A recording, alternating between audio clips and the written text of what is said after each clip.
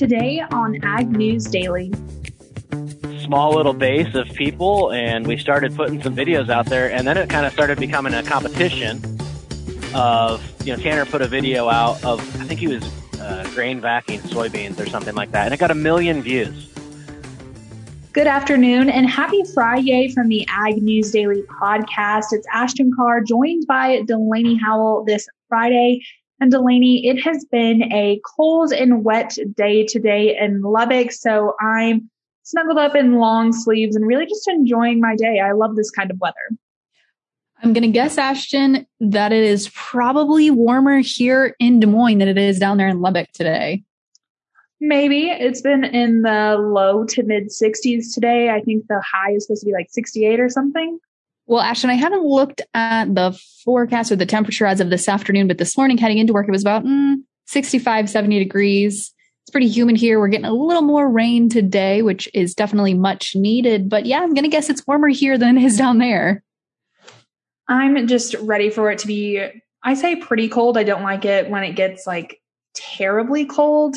But I'm ready for the fall weather, and Texas is normally lags in that, I suppose. We don't normally get cold until like early November, but I'm ready for it. So I'm welcoming it with open arms. Yeah, I am too. I like the fall crisp weather. We're, of course, in the middle of harvest. We're going to be chatting about harvest here coming up with Corey Hillebo. So while we're doing that, Ash, before we get to that, I should say, let's chat some news for today. And actually, since we're talking weather, that's a good segue here into my first piece of news. Talking about South America, however, more dry weather is showing like it is going to happen down there in South America and more specifically Brazil. And of course, this would be continued dry weather because they did have dry weather throughout this past growing season as well.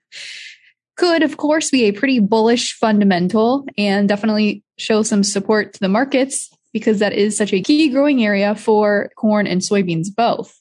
And along that same note, StoneX's Brazilian office this morning actually raised their 21-22 soybean estimate by just 1 million tons, but still a little surprising that heading into this potentially pretty dry season, we are seeing potential production estimates increased here. So a little bit of a mixed bag there. Well, Delaney, I'm excited to share this piece of much waited news. Well, I say that we waited a while to hear this. We don't have the big piece of news here just yet, but it has been announced that U.S. Trade Representative Katherine Tai will unveil the Biden administration's strategy for the relationship that we have with China, the trade relationship that we have with China, of course.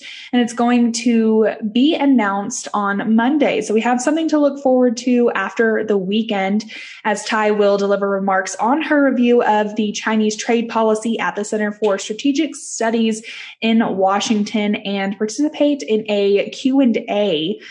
So we are going to be seeing that on Monday. Like I said, don't know about what time.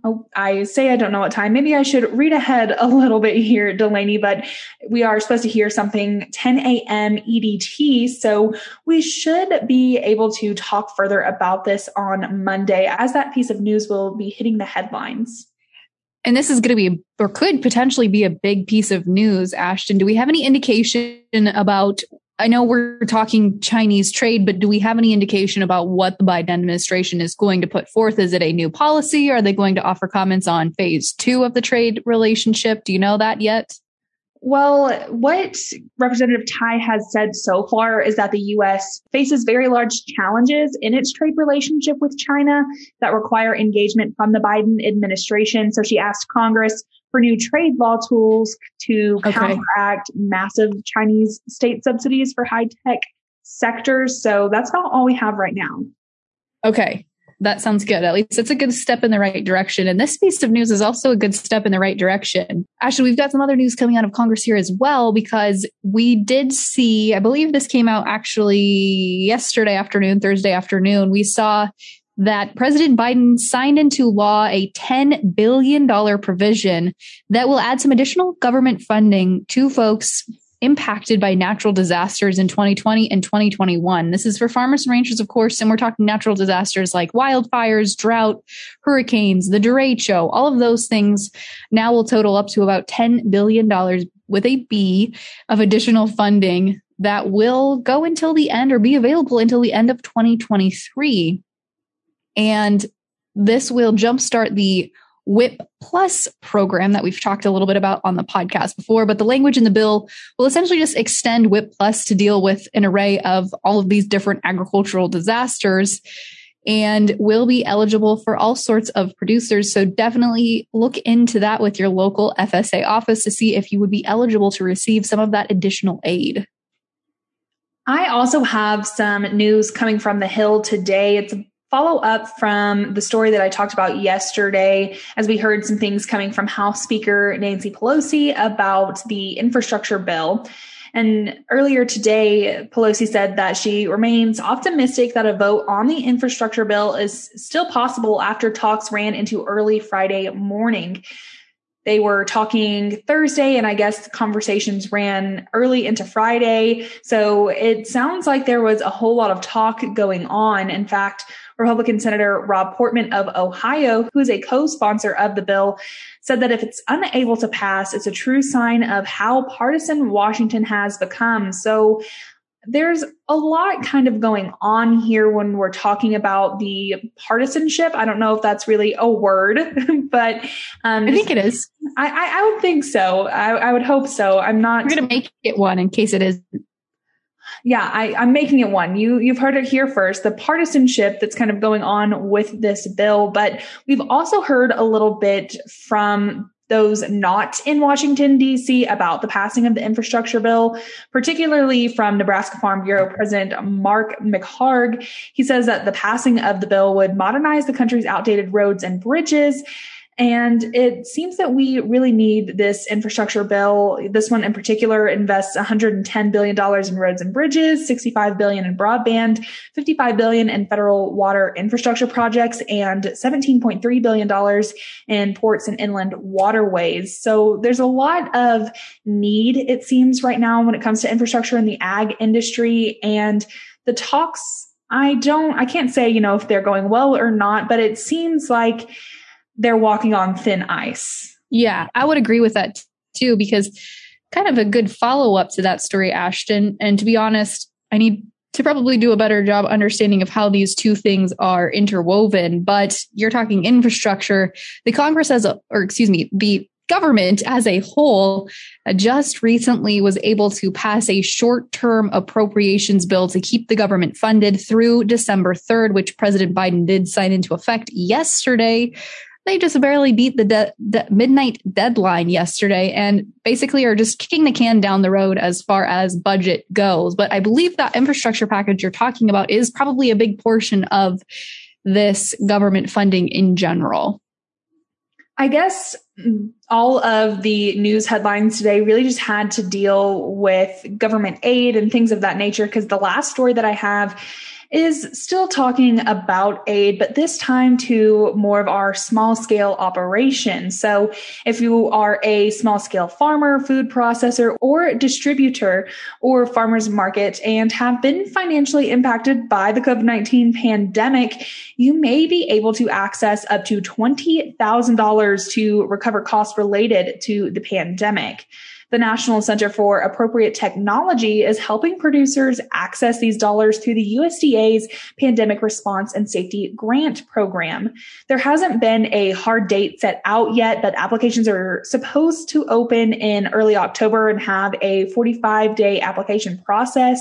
And according to the USDA, the pandemic-related costs that are recoverable through this grant program relate to workplace safety, market pivots, retrofying facilities, transportation, worker housing, and medical issues. It's a non-competitive grant program, so things will be awarded based on eligibility. And to be ready for the application, the USDA is suggesting people go to the USDA's website. And again, that is the Pandemic Response and Safety Grant Program. So if you are a small operation out there, definitely go take this a look.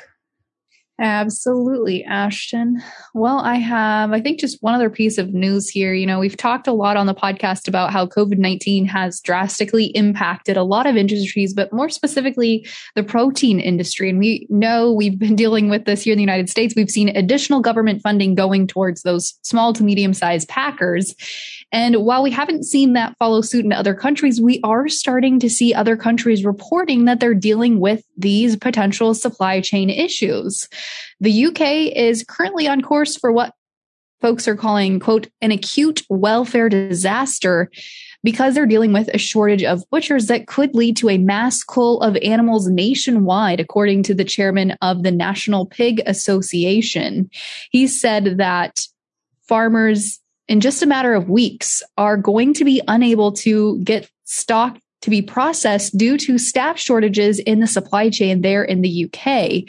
He said they're just a couple weeks away from having to consider a mass cull of animals in the entire country, which could be anywhere from, he said, the backlog in his region at least is anywhere from 100 to 120,000 head of hogs and growing by about 12,000 head per week. So this could be a very drastic impact we see have happen here in the UK and could potentially lead to some disaster there domestically, but also potentially on the bright side for US producers, maybe potentially increased exports to the UK. Well, Delaney, that is all the news that I have to talk about today. What about you? I believe that is all I had today as well. Besides chatting markets, Ashton, what do you say we hop in and look at where they left us today? I'm ready for it. Well, we certainly saw markets again today, Ashton, trading on yesterday's quarterly grain stocks news. And initially, we saw soybeans pushing about 12, 13, 14 cents lower. We didn't finish quite that low on the day.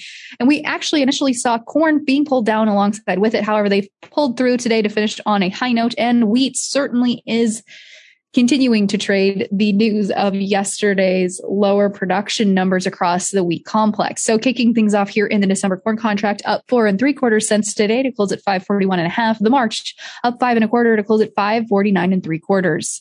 In the soybean pits today, the November contract down 9.5 cents to close at 1246.5. The January down 9 cents as well to close at 1256.5. Now, as I mentioned, wheat today all across the complex was higher. December Chicago wheat up 29 3/4 cents to close at 755 1/4.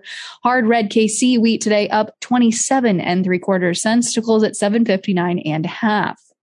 Now, hopping over into the livestock markets, we saw some mixed trade today as the December live cattle contract down 52.5 cents today to close at 125.20.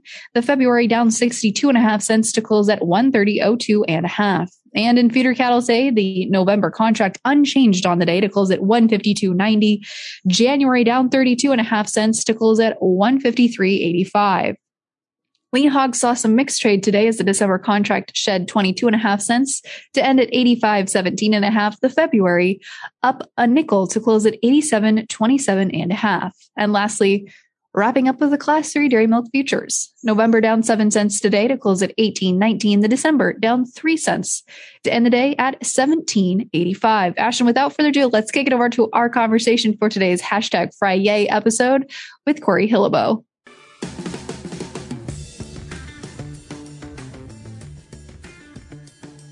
Well, for today's #FryYay episode, we're joined today by a fellow podcaster, farmer, and Twitter superstar, also TikTok superstar, Corey Hilleboe, who farms there in Polk City, Iowa. That's central Iowa for those of our listeners who aren't familiar with Iowa geography. Corey, thanks for joining us today. Thanks for having me. I don't think I'm a Twitter or TikTok superstar by any means, but I am on those platforms. You are. You have a lot of followers, which we can definitely talk about, because the one that baffles me is how you have, I don't know, I haven't checked lately, but like 20,000 TikTok followers. But we'll get to that because you post some cool stuff there. Corey, what we really wanted to talk to you about first today was how harvest season is going for you guys. I know you just posted on Twitter earlier today or yesterday that you guys are starting to see some disease, but how are things going overall? So overall, we started soybean harvest probably 2 weeks ago, and it was fast and furious. The soybeans seemed like from not being ready to way too dry really fast. We just didn't have the moisture or the rain around. We finally got a little bit of rain as of late, but I know several guys that have got soybeans wrapped up and are on to corn. And Corey, I also wanted to ask, besides disease, how is moisture and yield going for you guys? Because I've heard some mixed reviews on that. Yep. So I'll go back to the soybean thing. We're going to have a record crop on our farm, and I struggle saying that because I know a lot of people that aren't. There seemed to be a fine line of moisture where we were short on moisture year round. I mean, our farms had anywhere from 14 inches to 11 inches of rain, depending on where they were at in season. Mm-hmm. And that's about half of what we normally have. And I know some other guys that were about half of that for moisture as well, and their yields are quite a bit off. So I'm not bragging when I say that, but we're very happy with that. We're into corn now. Moisture's there. We were in corn. We tried a little bit of corn in between beans while we're in beans. It was like 21, 23%. That was like 10 days ago. Today, we're in 109-day that corn that is 16%. So it dropped moisture quite a bit. So it's ready to go. Well, Corey, we're one of your many fans on Twitter, and you've been posting a little bit about tar spot, and I want to talk about that a little bit more because it seems like this is a little bit more of a universal issue that a lot of people are having. So what has that experience been like for you so far? So tar spot came around. I did a little bit of research. I think it started coming around 2015 or so was like the first time it was ever recorded. It came from like northern Indiana and central Illinois is where it was found. It's been creeping its way west, and we found a little bit of it yesterday. I took a picture and put it on Twitter. It looks like it set in late enough to not affect the yield.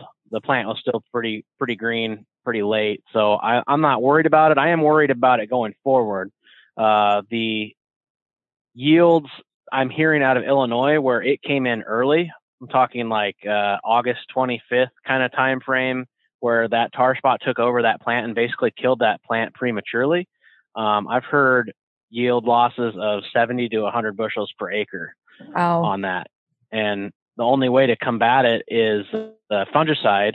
And the guys that even sprayed once weren't getting it controlled. There were some guys that sprayed 3 times just to keep it under control. So you talk about being concerned with this moving forward. Is this something that you're going to have to implement a better plan for the 2022 growing season? Okay, so tar spot is definitely going to be something that we need to be cognizant of going forward, even if we have it and it's not affecting yields this year because it resides in plant material that's in the ground. We can choose hybrids that are tolerant of it, which I don't know if there's a ton of research on yet. So we're going to have to watch going forward. We can use fungicides, tillage, things of that nature to try to bury that trash and get microbes to do their job and get rid of it. But it doesn't seem like we're going to get rid of it fully. So if we're growing corn on those situations, we definitely need to be aware of what's going on and handle it appropriately, I guess. Mm-hmm. Yeah, I think we're going to try and probably talk to an agronomist. No offense, you've done a great job explaining it, but I think that's just one topic that a lot of growers have had questions on. And, what does that mean moving forward? Corey, let's talk about something a little more fun and exciting, which is you being a social media, I'm going to call you a micro influencer. You definitely have a presence in the ag industry, both on Twitter and on TikTok. Yep. Tell us about how you go about deciding what you're going to post on, especially TikTok. That one fascinates me. I've never made a TikTok and I'm trying to figure out what do I post? Yeah. So TikTok's a crazy beast, right? Tanner, the other host, you guys had him on a few weeks ago, host of the Farm for Profit podcast. Him and I got on it in early 2020 just out of pure curiosity, right? Like people said, don't get on there. It's bad because of China and all that. Well, when you tell me not to do something, what am I going to do? I'm probably going to try it. So we hopped on and we were just mesmerized. There was a small ag community. We call it Farm Talk. We we were just kind of building that from a small little base of people, and we started putting some videos out there, and then it kind of started becoming a competition of, Tanner put a video out of, I think he was grain vacuuming soybeans or something like that, and it got 1 million views. And I'm like, it was like a stupid 10-second thing with this song behind it. And I'm like, okay, I'll start trying this. So then it's been a competition. I do want to say I did overpass him in followers this last week, so he can take that gut punch. We're definitely going to have to send you a cookie cake or something for surpassing him on followers. Congratulations. That's a big deal. Not that it's that big of a deal, but the whole TikTok thing, it's just like, it reminds me of the days of Ag Twitter when it was young, right? Like, it's still pretty small, but you could tell that first year, it wasn't that many people. Now there's a lot of people on there, and it's awesome. It's everything from satire to, there's agronomists on there that are teaching you about different diseases like this tar spot or ways to grow crops. So, I mean, there's entertainment, comedy, and definitely education on there. It's like my brain has gotten so used to taking little bits of information at once. So TikTok is just like perfect for that, just to get a little dose of information without, being drowned in all the extra. You know what I mean?